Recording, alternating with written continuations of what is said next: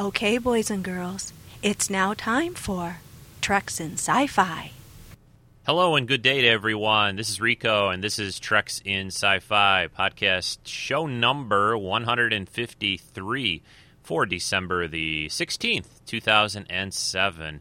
Just a little more than a week away till Christmas time.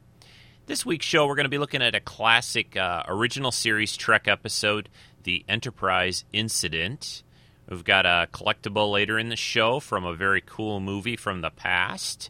We've got a few listener segments to play for you as well. So I think going to have a fun time this week. I got a few other things to talk about. I saw a cool movie yesterday and just some general sci-fi fun.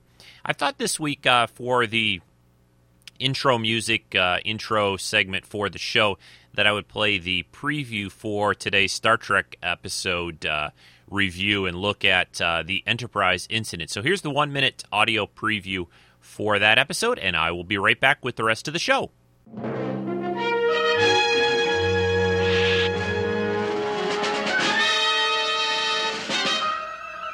That's a Klingon ship.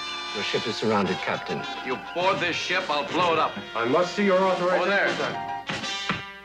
Accept what is happening between us. I cannot allow the captain to be further destroyed. I say now that Captain Kirk ordered the Enterprise across the neutral zone on his own initiative and his craving for glory. That's a lie. He is not sane. You lie! I'll kill you! We will take a small band of Romulans aboard the Enterprise as its commander. By your own standards of normality, this man is not fully competent. No, not now. The doctor has now confirmed your testimony.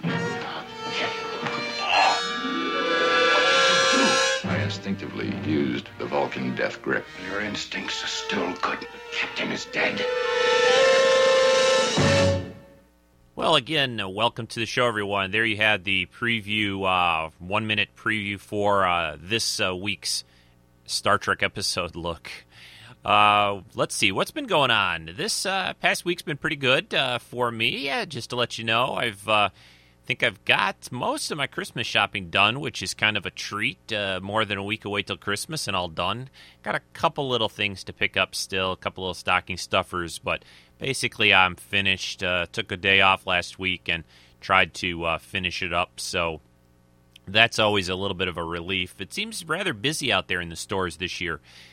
More than I would have thought it. You know, it seemed kind of early to be that busy. People were, I don't know, out in force even during the week, it seemed like, at least around me. So, but anyway, that's taken care of, I believe.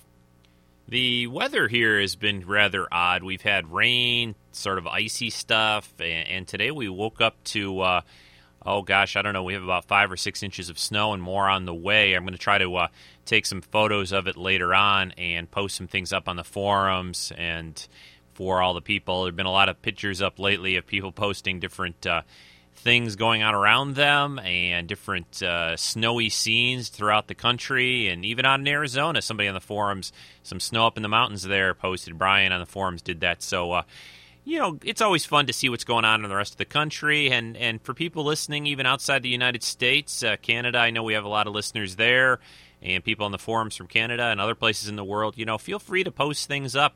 If you're not on the forums, join up. We've got a lot of good things going on there lately, so check it out.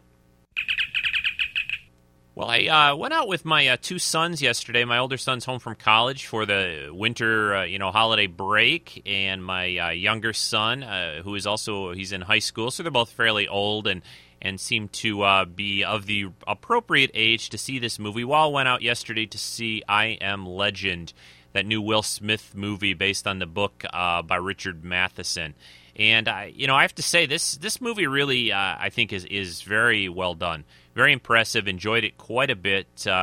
It's pretty intense, I have to say. You know, this isn't. It's not definitely the happiest movie in the world to see, but I really enjoyed it. I like the ideas, and Will Smith just. The guy is great in everything I see. Every movie, I think he gets better in. And this movie, he had to carry. You've seen from the previews, he has to carry this movie quite a bit on his own almost the whole time. So, he is the main guy in this movie along with his dog, and there's just so many scenes that he just really does a great job. And there's, sometimes it's not even a lot of dialogue. It's just the way he looks and acts and moves and just everything. Really impressed. He's really, really come a long way from the Fresh Prince of Bel-Air days, I think. But anyway, this I Am Legend movie, really great, cool sci-fi type movie. I highly recommend it. You can pretty much tell what the movie's like from the previews. If it interests you at all, I would recommend going to see it. The other cool thing about this movie is at the beginning of it, they show the trailer for next summer's next Batman movie, The Dark Knight, and this movie looks great. I'm a big comic book and Batman fan, and we saw I guess it's maybe 2-3 minute long preview with, featuring Heath Ledger as the Joker and a lot of stuff with him in it, and the preview looks great. And I think the movie, if you go see I Am Legend in IMAX, they're showing even more footage from the next Batman film there. So you might want to, if you're interested in I Am Legend, you have an IMAX theater nearby and you like Batman, you might want to, hook all that together and go see it there. I only saw it in a regular theater, so we saw the regular preview, which I believe, from what I heard, should be showing up officially online right about now. It was leaked, I think, a few days ago. Somebody did some, snuck a camcorder into a movie theater and, took sort of a sloppy version of it. I kind of, the only way to combat that kind of stuff from happening, I feel, is, and I know they're trying to get people to go see movies by hooking special trailers to them, but the truth of the matter is, the minute it's out there, it's going to be out there on the net. You might as well, when the trailer's released in movie theaters, you might as well have it show up online officially as well. At least that's my piece of advice, especially since, don't you want people to see it in the best version they possibly can online rather than somebody's, camcorder, crooked, bad sound version. But anyway, that's just my piece of advice to the guys out there putting these things out. The other trailer that's popped up, segueing over into another thing is this. There's another Cloverfield footage out. I guess it's the first few minutes of the movie, I think is what it's supposed to be. This movie looks great, and it's been pretty well announced by J.J. Abrams, who has worked on this movie, that he is not actually the director of it, I believe. Someone else directed it, but he's behind the scenes, executive producer, of the film Cloverfield. It comes out on January 18th. He basically said it's sort of an American Godzilla movie. He's kind of come out and said that. He said, the Japanese have had Godzilla as a monster for their kind of culture, even though that's sort of permeated the United States as well in America. But this is, he says, sort of a new monster movie for the United States, for America, taking place in New York, it looks like, from the previews primarily. So that is pretty well announced. There's no, it was rumored and thought from the things that have been shown that it's some sort of big monster movie, and it's pretty much been confirmed. I can't talk right now. Confirmed now. So anyway, that will be coming out in January, and the very cool other thing about that is that the first Star Trek trailer is supposed to be associated at the beginning of that film. So definitely be there to see Cloverfield on opening weekend. Okay, another bit of news that I wanted to pass along, which is kind of a little depressing and a little sad, is that it seems that the staff that ran StarTrek.com, the official Star Trek website, has been let go. This has been officially announced on the website. It's been all over the various Star Trek sites. Trek Movie had some stuff on it. I put some stuff up on it. They had sort of a goodbye page on StarTrek.com, which you can find still. It seems CBS has let them go. It's difficult to say the reasons behind this at this point. It's sad news anytime anyone loses a job anywhere. And in 2008, with the next Star Trek film coming, they just released the HD DVD set for Season 1. They're continuing to do the remastered Star Trek episodes on TV. CBS, Paramount, they really hold Star Trek pretty dear to their hearts. So there is a lot more to this than meets the eye. It's not like they're going, Star Trek's not important anymore, let's dump the website. I firmly believe that StarTrek.com will continue in some form. How that's going to take place, maybe it will be integrated into some kind of CBS website. I don't know at this time. No one really seems to be saying. It's difficult. This happened a couple of years ago, too. Not too long after, I think, Enterprise was canceled, the same kind of thing was rumored, and CBS actually kind of stepped in at the last minute and saved them. saved the website, and kept it continuing pretty much in the form it was in at the time. I have a feeling they're just sort of revamping the whole thing. I mean, Star Wars has joined up with Yahoo and is doing some new things for a fan site that has been going on for the past month or two. So Star Trek, I think they're looking to revamp and sort of re-energize it, to use sort of a Star Trek term anyway. I think that's the goal here. It's unfortunate that people seem to have lost their jobs over it, that they couldn't be somehow utilized as well, but that's the way it is sometimes. I mean, it's unfortunate, but companies, there's no rules or anything out there. They can let anyone go at any time unless you're in some kind of a union. So that's the story right now, and we'll keep everyone informed what we find out and how StarTrek.com evolves, I guess, into the future in 2008. Okay, I've got another cool music segment from Vartok here about another musical person. It's about this first part of the segment, the intro segment that he did, is rather long. It's about 8 minutes, but I'd like to play it for you. And I will do that in a second, and then we will have an answer segment later in the show. So here's Vartok with another cool music segment for you.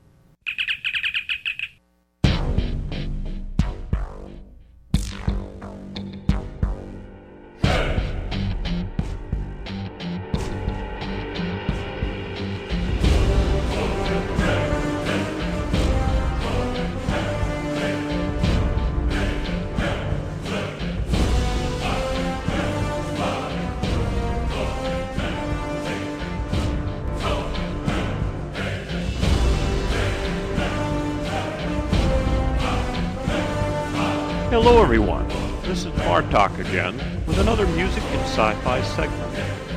For today's segment, I'm going to talk about composer and conductor Alan Silvestri. You have been listening to Beowulf's theme, the movie currently playing in the theaters. Isn't that a powerful track? Doesn't it just make you want to don a fur skin and row a long oar on a Viking ship in a pounding sea? Well, or maybe cozy up to an iPod. Alan, or Al, Silvestri was born March 26, 1950, in New York City, but he grew up in Teaneck, New Jersey, only 6 miles west of the Big Apple, across the Hudson River. Alan is a well-known American, Academy Award-nominated, film score composer, whose works you will instantly recognize once I start to list them. He studied film scoring at the prestigious Berklee College of Music in Boston, spelled Berklee, by the way. Alan is best known for his numerous collaborations with longtime friend and director Robert Zemeckis, having scored Romancing the Stone in '84, the Back to the Future trilogy in '85, '89, and '90, Forrest Gump in '94, Contact in '97, Castaway in 2000, The Polar Express in 2004, and just this November with Beowulf.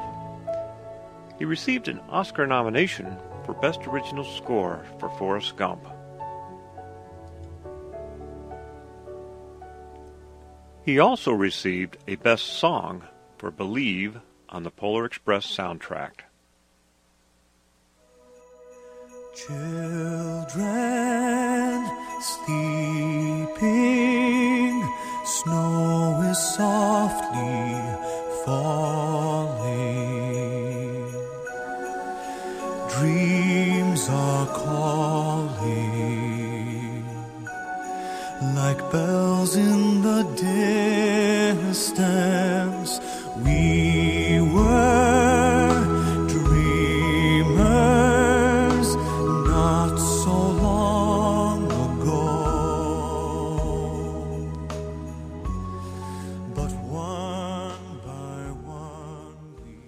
But Vartok, you said music and sci-fi. Yes, you're right. Let's get to the sci-fi side of things. Aside from his collaboration with Zemeckis, Silvestri is known for his work in Predator in '87 and Predator 2 in '90, both of which are considered to be preeminent examples of action sci-fi film scores. And, might I add, are some of my personal favorites. I could never separate the Predator movie from the music. Listen to these percussion.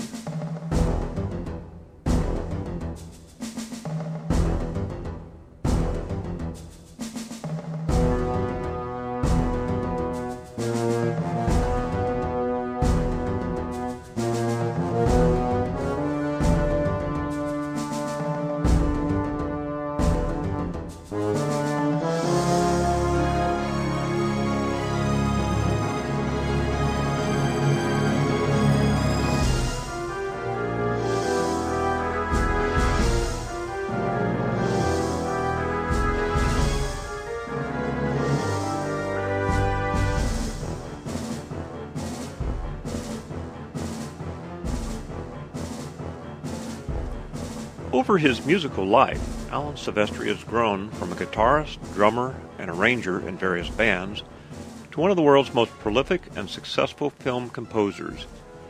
His name is attached to an impressive number of successful movies other than the ones I just mentioned, including Flight of the Navigator in 1986, The Abyss, Judge Dredd, Who Framed Roger Rabbit, Volcano, The Mummy Returns, Contact, Stuart Little, The Bodyguard, What Lies Beneath, What Women Want, Lilo and Stitch, Lara Croft Tomb Raider, and Van Helsing in 2004. And of course Rico's favorite, My Stepmother is an Alien in 1988.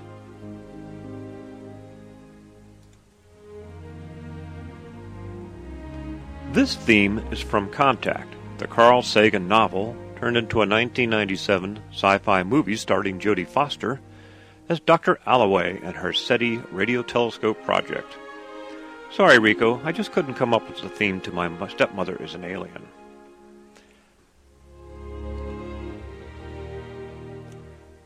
Alan possesses an exceptional talent for writing memorable themes. His sense of rhythm is even more remarkable and probably the best in the business. Because of this combination of qualities, he's considered by a lot of people as the best action picture composer. Often referred to as a musical chameleon, Silvestri has also amazed many people with the diversity of his work and has proven many times that he can score every movie genre at the highest level. Alan was already fascinated by music at a very early age, although he wasn't brought up in a musical family.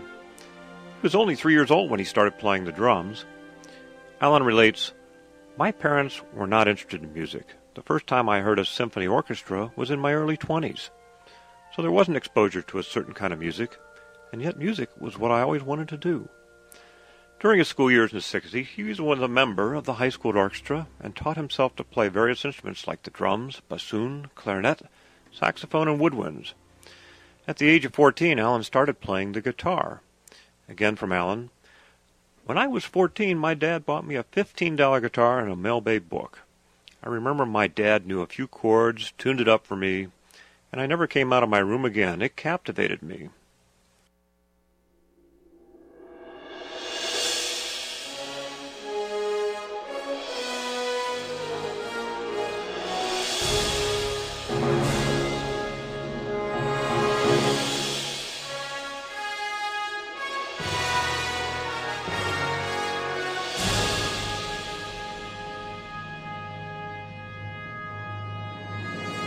How Al got his first movie assignment is a remarkable story. While in Las Vegas, Bradford Craig, a lyricist for some project with Quincy Jones, received a call from a small production company that asked him if he could put together a score to this little film that they had. As a lyricist, who knew nothing about writing music, Craig placed the caller on hold and called Alan. "Alan, there's a movie here. Do you want to do it?" Alan said yes, and just like that, he had his first film at age 20. The movie was called The Doberman Gang, a super low-budget film. And now the poser for later in this podcast. Do you know what Alan spent $75 on before his first movie composition? Stay tuned, and I'll be back with the answer later and tell you a bit more about Alan. Well, thanks very much, Vartok, and we'll be playing the rest of his Alan Silvestri comments on his musical career later in the podcast. Okay, a couple of announcements here that I was going to make earlier, but kind of slipped my mind. I want to slip them in now. Kind of what's upcoming on the podcast. Next weekend, going to do a kind of a special show for Christmas and talk about sci-fi, maybe some of our favorite Christmas holiday gifts and things, and all kinds of fun stuff. We're going to do a Skype call with some listeners. This is going to be recorded next Saturday. That will be December the 22nd at 12 noon Eastern Standard Time. So we'll be on Skype next week, and that will be recorded and kind of edited a little bit, not much probably, and that will be next weekend's podcast. The week after that, I'm going to take a look at Revenge of the Sith, the final Star Wars movie that I haven't done any kind of commentary or review on yet. So that will be the week after that, which will be what? That'll be coming out on like the 30th of December. So that's what you have to look forward to for the next couple of weeks on the podcast. I might try to slip in something else. I will have a little time off in between Christmas and New Year's. I might try to do a little video, something like that. So look for something maybe about midweek or so, just post-Christmas, for a little special event show. We'll see how that works out. All right. One last thing, though. I wanted to also say that I could use always iTunes reviews and Podcast Alley votes. So if you're someone that listens to the podcast, maybe you've never done that, either iTunes or a Podcast Alley vote, check that out. You can get links to those things right off the main website, TreksInSci-Fi.com. Okay, I want to also mention that I finished up the Tin Man miniseries, that miniseries event that was on the Sci-Fi Channel about 2 weeks ago. I guess it aired now. I finished part 3 finally last week, and I really enjoyed it. I'm a big Wizard of Oz fan, like I've said a few times before, and this was a cool little retelling of that storyline with a twist, the different characters that they used, similar to the characters in the original Wizard of Oz tales and movie and books and everything, but just with a little different take on it. And I enjoyed it quite a bit. I was very impressed. Production values were good. I thought the actors did a good job. And I guess it's going to be coming out on DVD in a couple of months, like in March or so. So if you missed it, you'll get another chance to watch it. So that DVD, keep an eye out for that. I think you'll enjoy it, especially if you're an Oz fan like I am. Okay, I'm going to take a very short break here. Got a little preview clip to play for you about the Star Trek The Continuing Mission that is coming up. First episode is going to be released very soon, and I will be playing that for you during this little break, and I will come back and we will be diving head-on into the Enterprise incident. On Christmas Day, open hailing frequencies with the latest chapter in science fiction audio drama. Star Trek The Continuing Mission beams off the World Wide Web and into your MP3 player with all new adventures from the 24th century with an all-new captain. I'm Captain Paul Edwards of the Federation Starship Montana. You are ordered to stand down your attack and prepare to be boarded. Featuring an all-new starship and an all-new crew. Security Officer Plummer.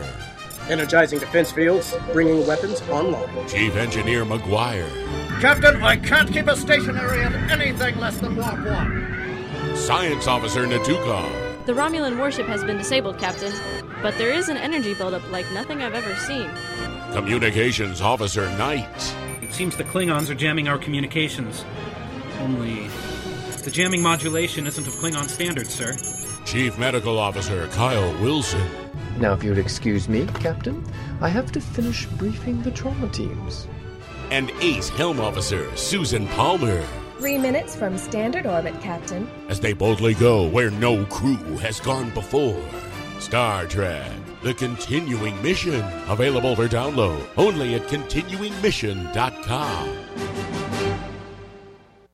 Yeah, I'm looking forward to listening to the first episode of that series by our friends of the show, Sebastian Pruth, who we've talked to a few times, and his partner Andy Tyrer, working on that hard, I'm sure, to get it ready for Christmas Day release. So check out their website on that day to download the first episode of their new continuing mission. Okay, folks, time for some more classic Trek. The Enterprise Incident, Season 3, early in Season 3, TOS episode, probably to me one of the best episodes from Season 3, and they were few and far between. You know, that third season got a little rocky, had a new executive producer come in, really shook things up, and it was difficult, I think, for them to push out any gems, but I think definitely the Enterprise incident is a gem of Season 3. Really would be a gem of any of the seasons, I feel. This is a well-put-together episode. It has everything you'd want in a Star Trek episode, in my opinion. There are things, surprises, just good drama, good acting, an all-around great episode. So let's get into it. This was also written by DC Fontana, which lets you know that, you know, she wrote some of the best Trek episodes, period. I mean, she knew Trek. She especially, of course, liked the character, I think, of Spock. Most of her episodes Spock figures into most of her episodes fairly heavily. You know, she did Journey to Babel and this episode, and just, you know, really added a lot to Spock's character, I think. This episode was directed by John Meredith Lucas, also a good director of Trek, did quite a number of good episodes from the series. Now, again, this episode was shown early in the third season. It wasn't quite filmed as early in the third season as it was shown. You know, they didn't always film episodes and showed them in the same order. It was close, you know, but not exactly, and not really a big deal. Sometimes you'd notice differences in the way the character costumes looked or the sets or something, as they would change things subtly and sometimes less subtle than others. But those things would change throughout the season. You could pick up, you know, that episode looks like, his hair looked like this in this episode, and now it looks like this, which, you know, it's shorter in the next episode, and you could kind of pick up on that a little. But anyway, not a big deal. Okay, the thrust and the basic nature of this episode is it starts out, Kirk seems to be acting a little weird, a little goofy, and the crew is a little concerned about him, especially Dr. McCoy, and he ends up putting the Enterprise at risk. They go into the Romulan neutral zone, get captured, things happen, and I'm not going to say it all right now as we go through the clips that I've got in talking about the episode, but it's really a well put together episode. It flows well. I just watched it again this morning, collecting up the audio clips for doing the podcast, and it's just very impressive. I just can't say enough about how much and how tight I think this episode is done. Okay, I'll be talking about this as we go, so let's get into some of the audio clips. I've got about a 10 or 11, depending if I cut one while we're doing this. Sometimes I do that. I guess there's only about 10 now since I did the preview one already. So anyway, let's get into clip number 1 near the beginning of the Enterprise incident. Leaving neutral zone. Now entering Romulan space. Very well, Mr. Sulu. Lieutenant, when did the order come through? Order? From Starfleet. The order to enter the neutral zone. There's been no order I know of, Mr. Scott. Surely the captain couldn't be doing this in his own authority. If you two have any complaints, you can bring them out into the open.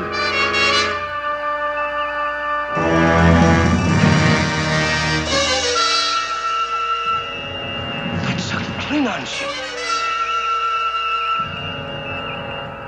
But there couldn't be nothing in this area. Intelligence reports Romulans now using Klingon design. Sound red alert. Man battle stations, stand by main phases. Battle stations, all hands battle stations. The second ship has appeared.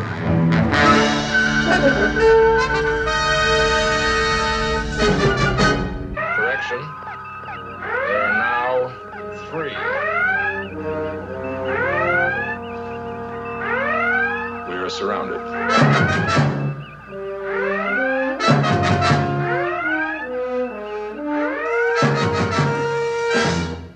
Yeah, so the Enterprise crosses over into the neutral zone based on Kirk's own authority, his own orders, and is quickly surrounded by 3 ships, 3 Romulan ships, which in this episode they now are using Klingon design. There's been an alliance of some type formed between the Klingon Empire and the Romulans, and they are now using Klingon-style ships. They don't really go into a lot of reasons behind why that's the case in the episode. It's, you know, supposedly the technology is a little better. They have sort of teamed up to fight the Federation. Each of the different empires, the Klingons and the Romulans, have tried to go after the Federation and have been kind of basically unsuccessful in beating them. And just like that have happened, you know, throughout wars in human history on Earth, Well, when you can't beat them by yourself, what do? You grab an ally or two and you go after them with them. So that is the idea here. And I think the other reason probably from a technical standpoint and a money standpoint for the episode is the visual effects, in that it was probably simpler and easier for them to use the Klingon ships for this episode, perhaps cheaper than it would have been to pull out the Romulan vessels, which hadn't really been seen a lot throughout Star Trek's original series run. Balance of Terror probably being the main episode they ever showed a Romulan ship in. They showed the Klingons quite a bit more. So anyway, that's the deal about the ship design situation. And because this episode is about this Klingon, is about the cloaking device, this new cloaking device that's even more undetectable that the Romulans have developed, there could be a technical reason why maybe it works better on a Klingon-designed ship throughout or because of the power systems. Who knows? It doesn't really matter. It's not the real point of the episode. They're surrounded by Romulan ships, and Kirk has put them in this situation. And he's acting, like a nut. He is, McCoy is worried about him. And I have to say, I'll just say it now, Shatner does a great job, I think, in this episode. People would say maybe he's a little over the top. I don't think so. I think he does a really good job of portraying somebody who's just losing it. He's real irritable. He shakes at times. He's staring off in the distance in a couple of scenes. His mouth is kind of hanging open. He does a good job playing a crazy guy. And it reminds me a little bit about that Twilight Zone episode, Nightmare at 20,000 Feet. Probably a lot of people listening to the podcast know that episode. That's the classic episode where William Shatner is playing this guy on a cross country. I don't know how long of a flight it's supposed to be, but he's on an airplane, and he supposedly is a mental patient that just sort of got out of the institution he was in, and he starts to see this weird creature on the airplane wing. And no one really believes him because, for one, how is that possible? And for two, this guy's kind of a nutcase. And that is another example of how well Shatner can play a crazy guy.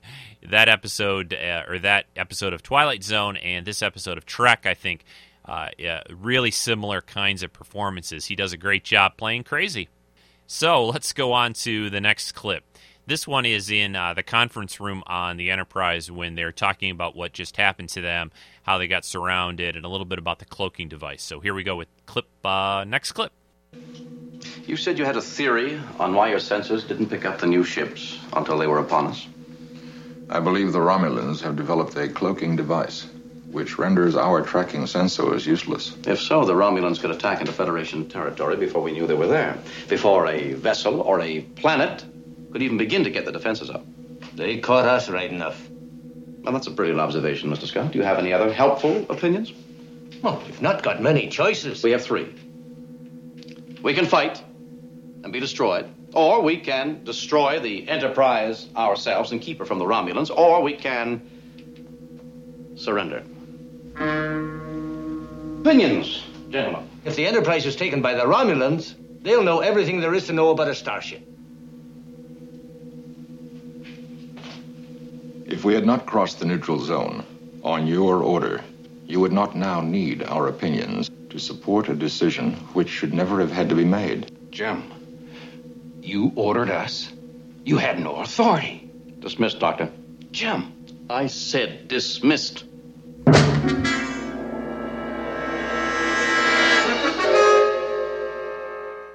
Yeah, one thing that when I watched this again, one thing that struck me is, when you think about, Kirk having to take it on his own authority to keep sort of the Federation off the hook in this episode, so he orders the Enterprise to go across the neutral zone, it doesn't really quite make it all the most sense that he has to keep all of his crew in the dark as much as he does. The Romulans didn't need to, they're not there. They're not watching the way he's acting. So him being crazy like this aboard the Enterprise for so long, it has, I can see it having a little bit of meaning, but I think it's primarily to keep the audience in the dark about what's going on. Hey, is Kirk really lost it? Is Shatner really flipped out here or whatever? Or what is going on? So, it's kind of a twofold thing. I think that's probably the wise way to do it.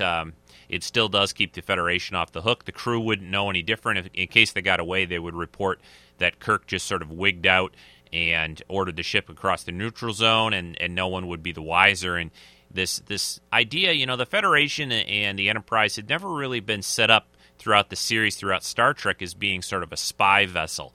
It would go off and do missions, and they were always really pretty upfront about everything. They'd be there, they'd announce, hey, we're from the United Federation of Planets, blah, blah, blah, blah, blah, and all that kind of stuff. They'd never really been an espionage kind of outfit or situation. The Federation had never been portrayed that way. They have, later in Deep Space Nine, there's this group of operatives that is called Section 31, I believe. Yeah, Section 31.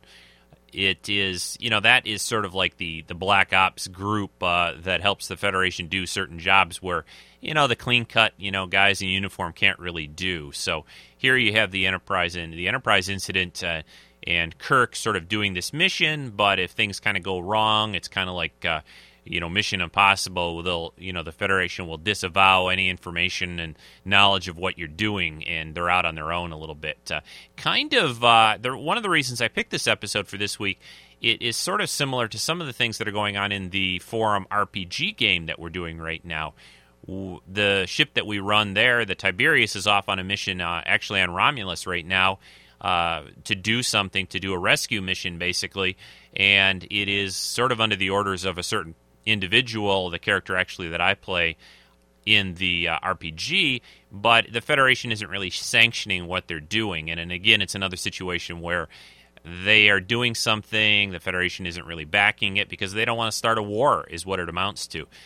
If the government isn't really, the government in a way being the Federation isn't sanctioning the thing, then they're kind of off the hook.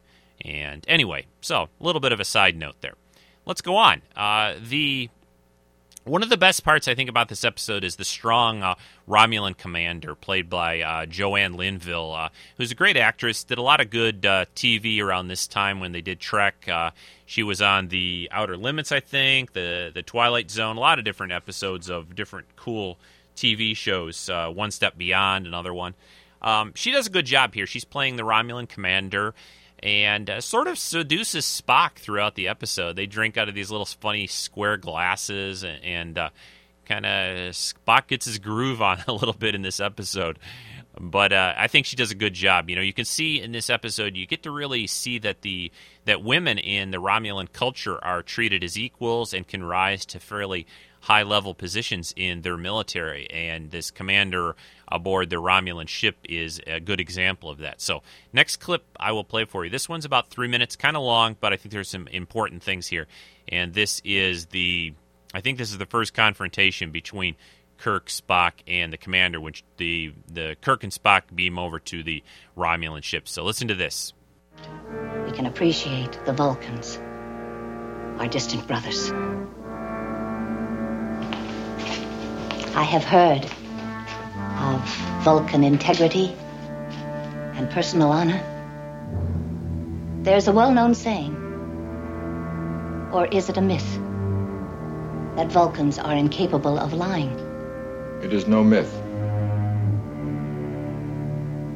Then tell me truthfully now, by your honor as a Vulcan, what was your mission?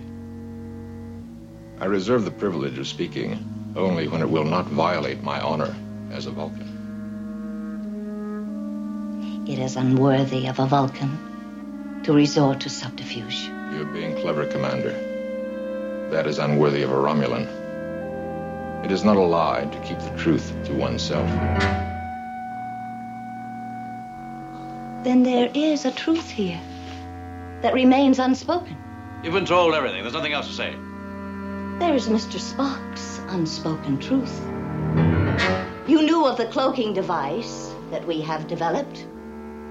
You deliberately violated Romulan space with a blatant spy mission by order of the Federation. We've been all through that, Commander. We have not even begun!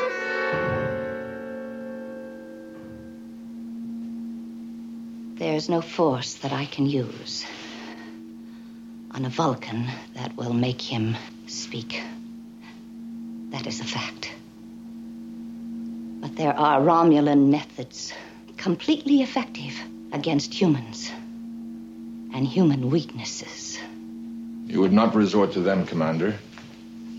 They would prove ineffective against the captain. Then they will leave him dead or what might be worse than dead.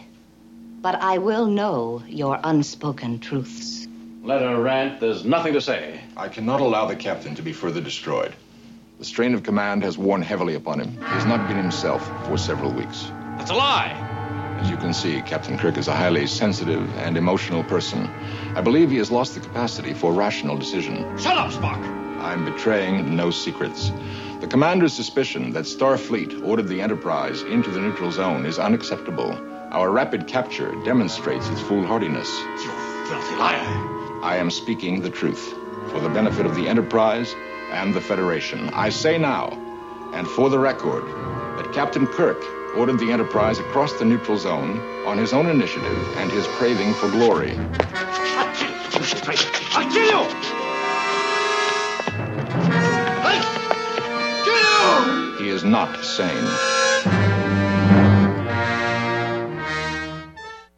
It's one of the things that's cool about that clip there in that scene, I think, is how logical everything Spock lays out for them.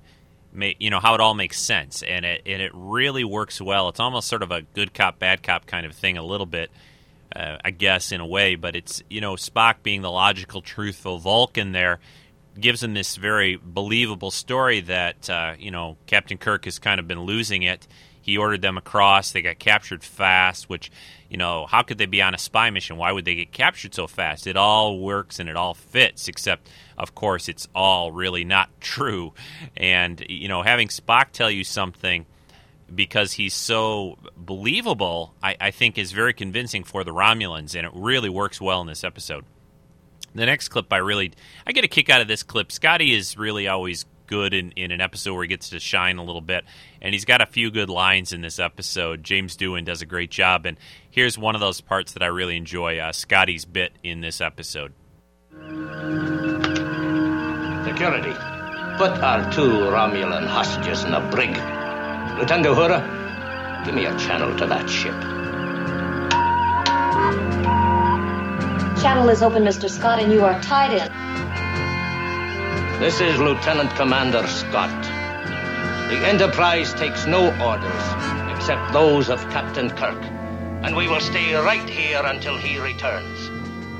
And if you make any attempt to board or commandeer the Enterprise, it will be blown to bits along with as many of you as we can take with us. You humans make a brave noise. There are ways to convince you of your errors. Did you hear that, you coward? You've betrayed everything of value you ever knew. Did you hear the sound of human integrity? Take him to the security room.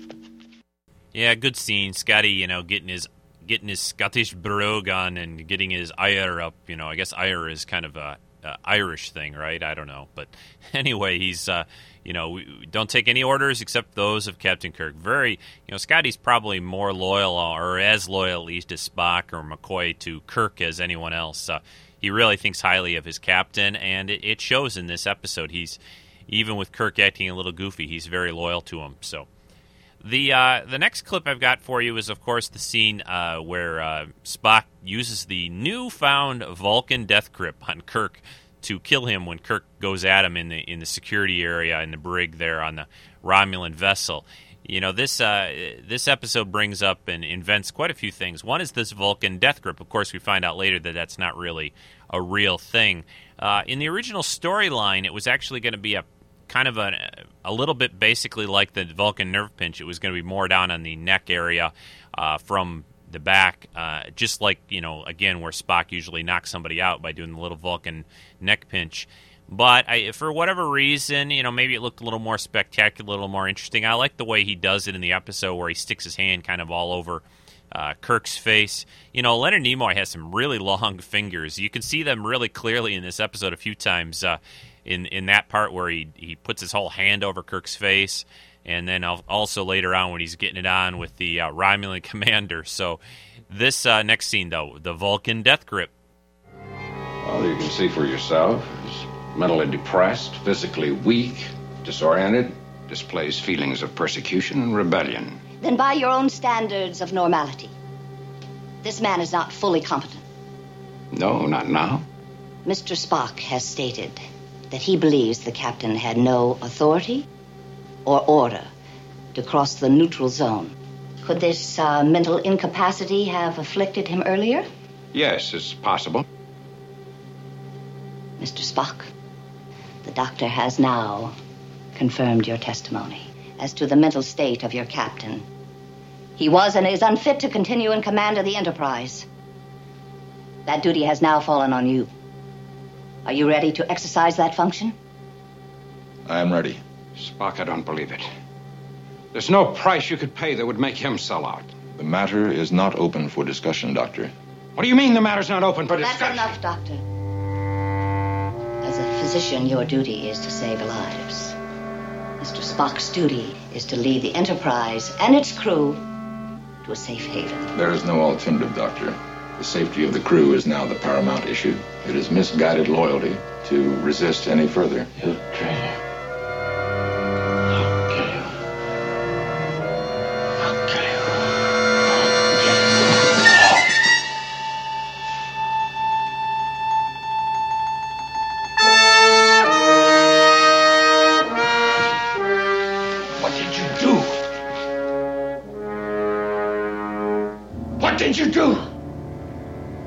I was unprepared for his attack.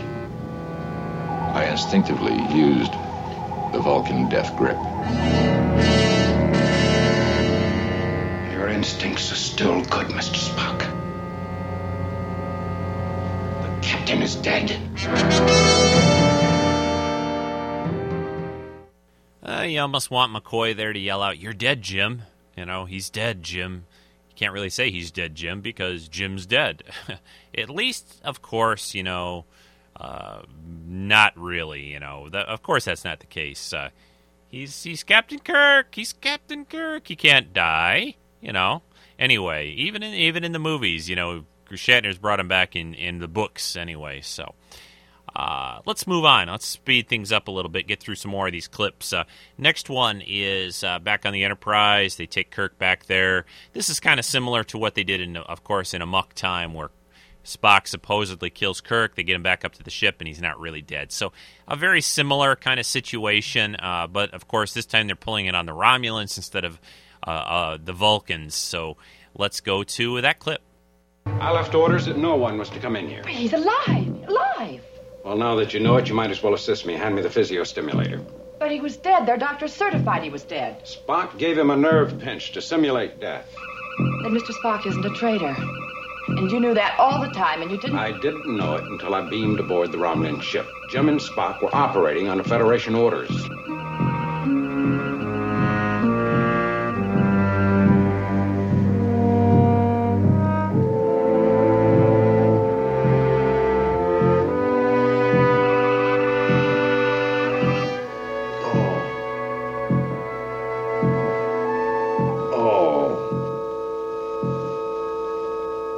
My neck feels like it's been twisted off. That's the Vulcan death grip for you. There's no such thing as a Vulcan death grip. Oh, but the Romulans don't know that. Sure fooled the doctors. You took a big chance that they didn't start an autopsy. As far as the rest of the crew is concerned, I'm still dead. Why? That's what this whole masquerade was about. To keep the Enterprise and the Federation off the hook. So that if anything went wrong, you would be the one to blame. Bones, I want you to prepare for surgery. What for? Yeah, so of course we know that the surgery is to surgically alter Kirk to appear as a Romulan. He gets the little pointed ears. You'll notice in this episode that the Romulans' pointed ears, they're not quite as long and elaborate and graceful as Spock's ears. They made them a little short, a little stubbier, to show that the Romulans, while they're still similar to the Vulcans, and they both had, their ancestors sort of, it's an offshoot, the Romulans are, of the Vulcans, or however, the Vulcans are an offshoot of the Romulans. However it is, they're kind of distant brothers or cousins in their races. They're still a little different, and they try to make that a little, try to make it show. Let's get the words out. They try to make that show by making their ears just a little different than Spock's. Like I said, still pointed, but not quite as long and elaborate as Spock's ears. But, part of that, I think, is just the shape of the individual's ears that they're adjusting.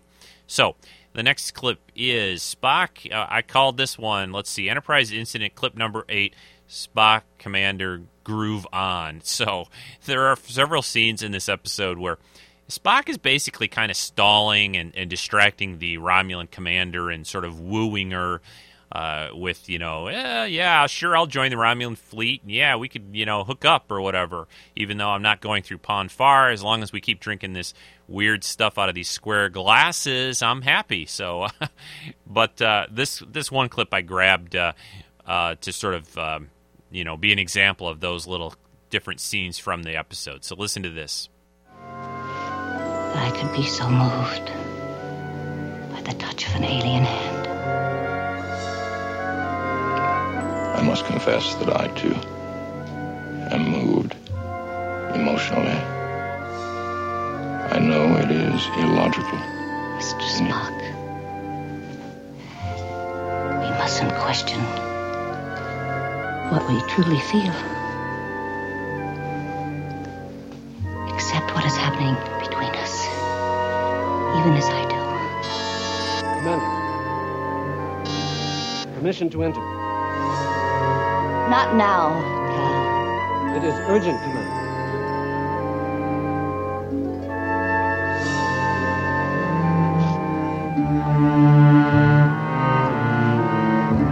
Enter. Commander, we have intercepted an alien transmission. Located source.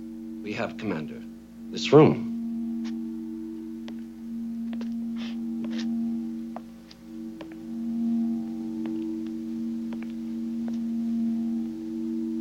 Cloaking device. Bring him. Yes, so she discovered that Spock was just leading her on there a little bit. She's probably a little upset about that. Couple things, a couple technical things about this episode that are a little bothersome.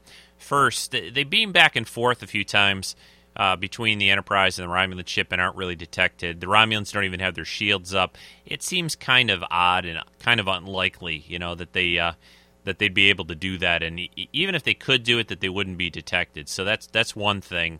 In the original story, it was actually both Kirk and McCoy in the original draft of the story. In this episode, that both went over. Kirk and McCoy both went over to the Romulan vessel to get the cloaking device, which at the time, actually, in the episode, like I said, originally written, it wasn't even installed. This was an extra one that was sort of in a lab. I think it's kind of more interesting that it was just the one they had installed on the vessel that they, Kirk had to remove and then get out of there and beam back to the Enterprise and have Scotty install it quickly. The cloaking device itself, it's sort of a pretty easy to identify. It's basically a combination of a couple of props they used on the series before. Mostly it's the Nomad device from the episode The Changeling, along with that little sphere that Sargon was in Return to Tomorrow. So they kind of took a couple of old props, kind of mashed them together, and made the Romulan cloaking device. It looks kind of cool, it looks kind of futuristic, but for any real Star Trek fan who's watched these episodes more than a couple of times, you'll recognize the different parts to it. So that's a little, it's unfortunate that they couldn't build something new. But, that was the budget back in the 60s to do these episodes. They didn't really have the ability to build a whole new prop each time, so they had to make do. The last clip here that I want to play for you is the big escape clip. They've got back to the Enterprise. Scotty's working his engineering mojo on the cloaking device and hooking it into engineering. Scotty is definitely a miracle worker here. He's taking a completely alien and different piece of technology, within a few minutes, tying it into the Enterprise's, engines or whatever. He's got to hook it into whatever power system he hooks it into to power this thing up and cloak the Enterprise. So, Scotty, hey, we couldn't do it without you. So anyway, listen to this second to the last clip for this episode. Holding at warp 9, sir. Scotty, there's a switch on that device. I did, sir. It's not working.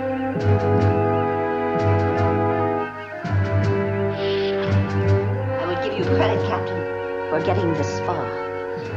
But you will be dead in a moment. And the credit would be gratuitous. Lieutenant, open a channel to the Romulan vessel. Aye, sir. I have Sub-Commander Tal, sir. Establish two-way visual contact.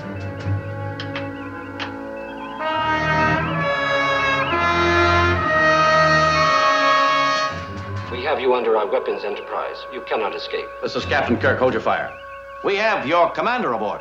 Commander? Destroy this vessel. I gave you a direct command. Tell! Helmsman, flank speed. Weapons officer, stand by to fire main batteries as soon as we reach optimum range. Scotty, we're running out of time. Captain, I'm working as fast as I can. You see, Captain, your effort is being wasted. Mr. Spock, distance from the Romulan vessel? 150,000 kilometers, Captain, and closing very rapidly. Stand by, phasers. Commander, you'll forgive me if I put up a fight? Of course. It's expected. 100,000 kilometers. They should commence firing at us within the next 12.7 seconds. Scotty... It's ready now, Captain, but I don't know whether our circuits can handle this alien contraption. Roll the switch. It'll likely overload. Throw the switch. Weapons officer, commence fire. Gone. They have the cloaking device. Quickly, compute enemy course from last position and open fire. Yes, sir. Sulu, call about 318 Mark 7. 318 Mark 7, sir. Executing.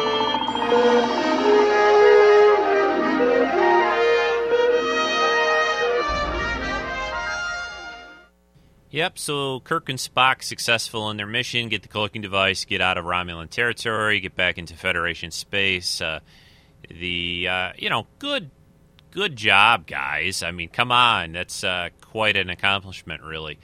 And they have the Romulan commander. It's a good episode. I've got one last clip for you, and this, of course, is the sort of very end of the episode. A little funny bit of between Spock and Kirk on the bridge, and I will play it for you right now. Entering neutral zone, Captain. Very good, Mr. Chekhov. Thank you, Mr. Leslie. Sick bay to bridge. What is it, Bones? Well, if all the shouting's over up there, I'd like for you to report to sick bay. What for? Well, you're due in surgery. I'm going to bob your ears. Captain, please go. Somehow they do not look aesthetically agreeable on humans. Well, are you coming, Jim? Or do you want to go through life looking like your first officer? I'm on my way.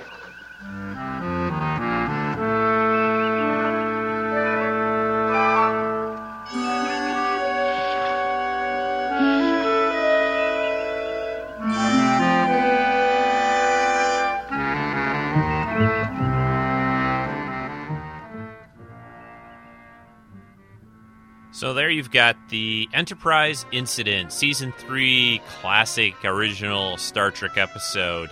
One of my favorites, and I think there's a lot of cool things in this episode. Brings a lot of things to light about the Romulans and their society and, you know, how women figure into their military organization and all that.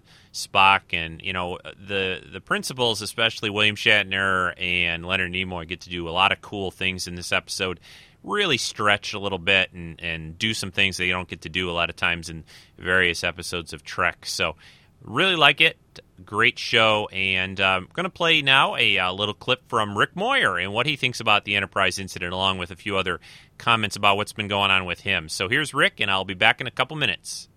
Hey everybody, this is Rick Moyer, Moyer777 from the forums, and this is my review of the Enterprise incident.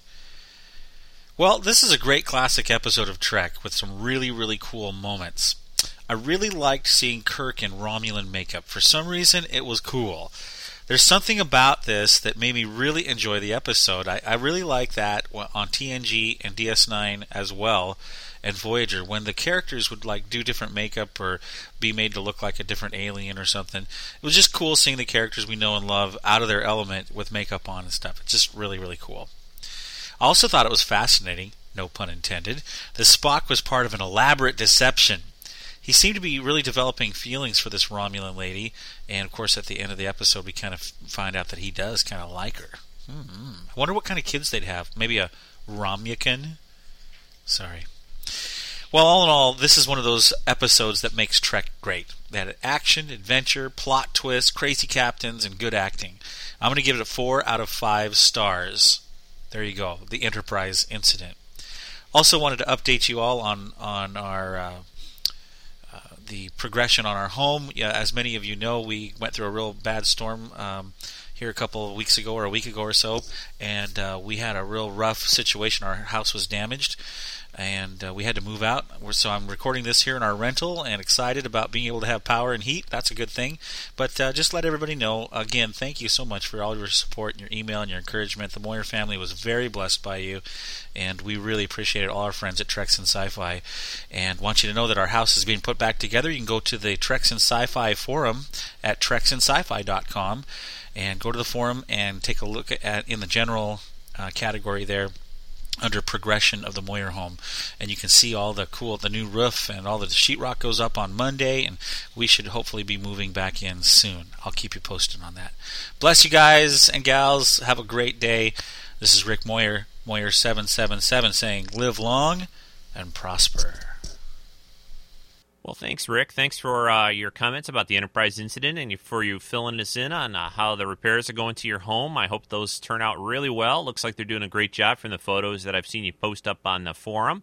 I'm really happy. It's great they're getting that done so quickly, especially with probably a lot of other homes damaged in that area. I know when things like that happen in places, sometimes it's difficult to get things done and fixed right away just because there's so much of a demand when there's a lot of work like that and only so many people to do the construction or reconstruction. So that's great that they're helping you out and getting it done so quick. I'm glad everyone's okay, and I hope you guys don't have any more bad weather anytime soon.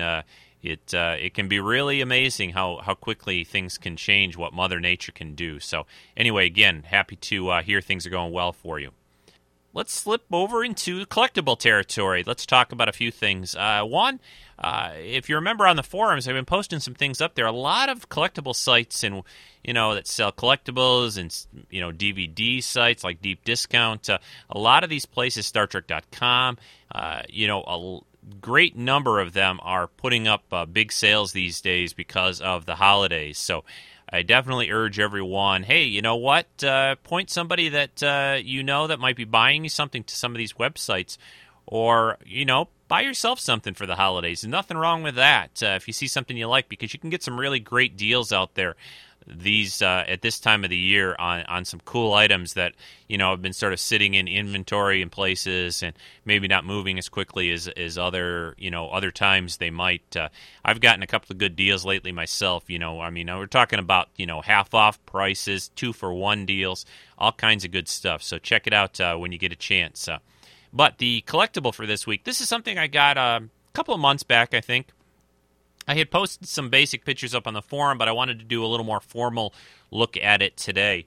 For a long time, I'd wanted to pick up one of these items, and they've been quite a few different versions of it put out by different people over the years. Richard Coyle has done some really nice ones.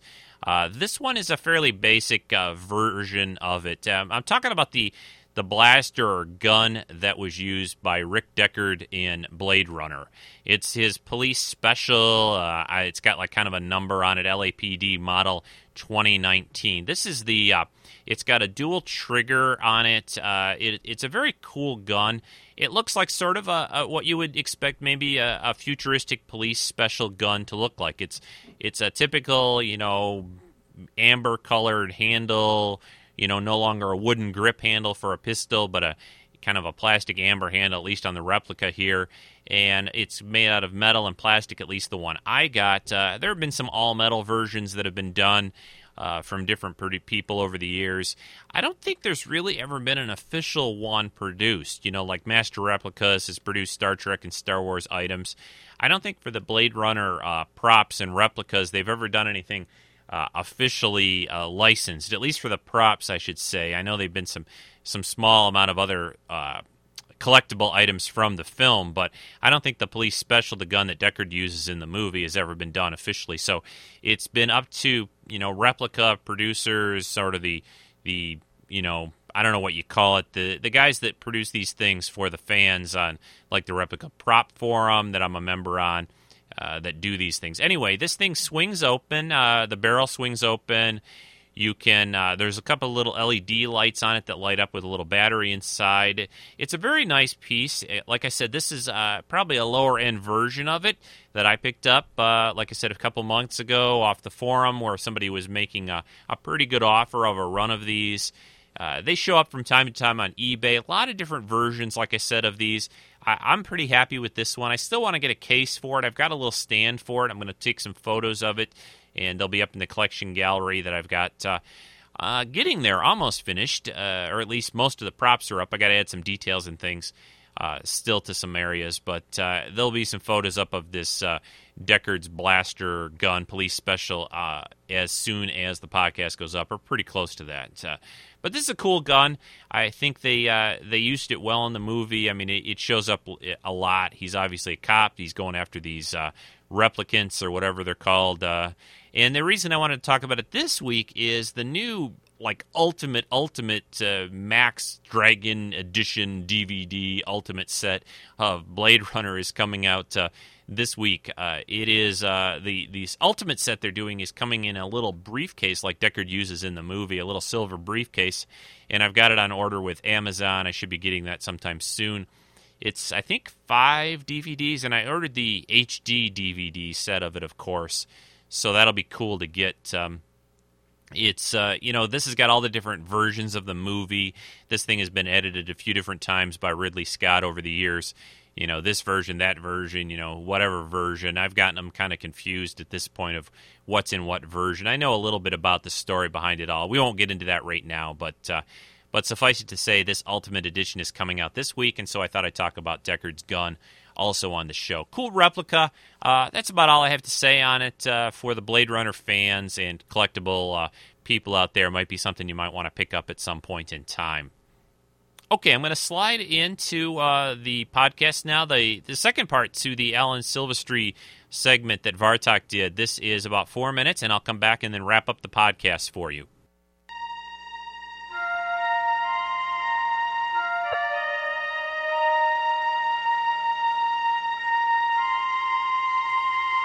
Hi, everyone. This is Vartok again with the answer to the question posed earlier to about what Alan Silvestri spent $75 on before his first movie composition. Alan had no composition experience at that time. He notes, I had to have a meeting with the movie producer the next day, so I went to the bookstore and asked for every book they had on writing music for a movie. Well, there was only one, How to Score a Film by Earl Hagen. It was $75, which was more than I could afford, but I had to have it, so I bought it, and I spent all night reading it cover to cover. When I watched the film with the producer, and he asked me what I thought and what my ideas were, I told him, and he gave me the movie. He said, "See you in 2 weeks." I had 2 weeks to score the film, which I did. I wrote about 60 minutes of music for it, and the next thing I knew, I was a film composer. How important is the connection between the movie director and the composer? Listen to this 2007 clip between Alan Silvestri and 2 movie review podcasters, Chris and Jimmy, of the Seen and Unseen Com podcast. You don't get a chance to hear composers talk often. I mean, very little articles are written about them, even less. They're interviewed. They're the soul of the movie often, and without them, the movie can be empty, and yet no one takes time to talk to a guy like Alan. It's too bad. You always wonder what the composers have to say. These are the guys that bring the emotion. They reveal the emotion in the films, and they're the ones that make you cry. Exactly. Along with the director, but it's very fine-tuned. It's a very fine-tuned relationship between the director and the composer. Hi, Al, sir. How are you? I'm great. How are you? Yeah, this is Chris, and I got Jimmy on the phone line too. Hi, Jimmy. Good morning, Alan. How are you today? Great. What is that? Is that hold music yours, Al? The hold stuff, yeah. Okay. You are almost by far the longest collaborator Bob has next to Bob Gale, and I'm wondering how you guys met and if you can give the listeners kind of a background of where you guys began your journey together. Well, Bob and we met, God, it was in the 80s. I'm thinking maybe it was 1985. I'm not sure exactly, but it was around the beginnings of Romancing the Stone. it was this very kind of serendipitous event where Bob was in post-production on that film, and the music editor on the film was a gentleman named Tom Carlin, who I had worked with before. I guess they were searching for music at this time, and I got a call on I think it might have been a Friday afternoon, telling me that there was this movie that Tom was working on, and he said they were looking for a composer, and would I be interested in doing something on spec? So I said, absolutely. So Tom said, well, let me put the director on the phone. Bob introduced himself and said, so there's this scene, Al, and it's this guy and this girl, and they're running through the jungle with machetes, cutting their way through. The federales are firing at them. It's raining, and it's just kind of nuts how, you know, they're struggling, and it's all this, you know, intense action.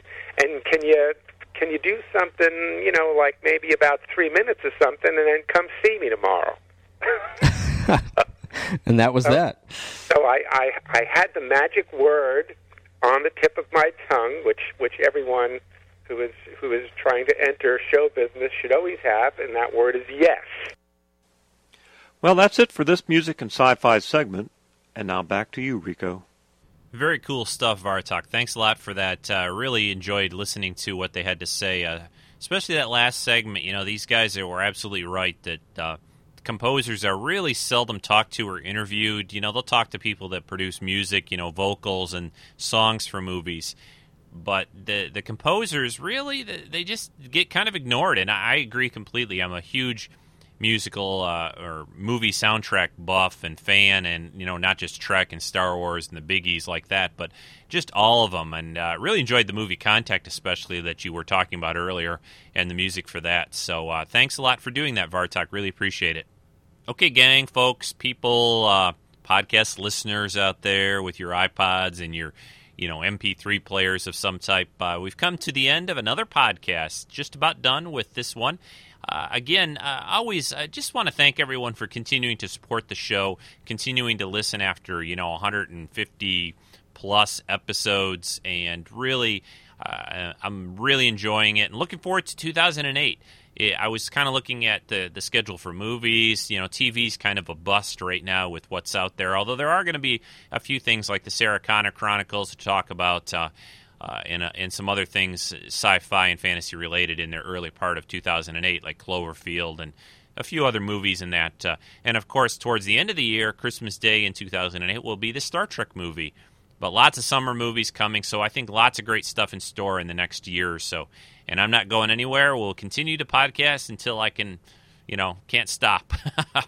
So anyway, everyone, have a great week. I will be talking to you again next time with our Skype show. Like I said early in the podcast, that will be coming up on next week's edition of Treks in Sci-Fi. Until then, everyone, be careful out there in the weird weather. Don't go too crazy with your Christmas shopping if you've still got that going on. And that's about all. Talk to you again soon. Bye-bye, everyone.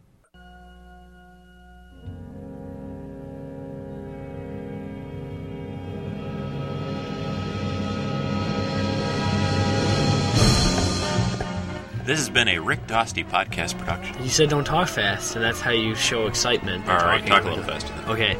This has been a Rick Dostey podcast production.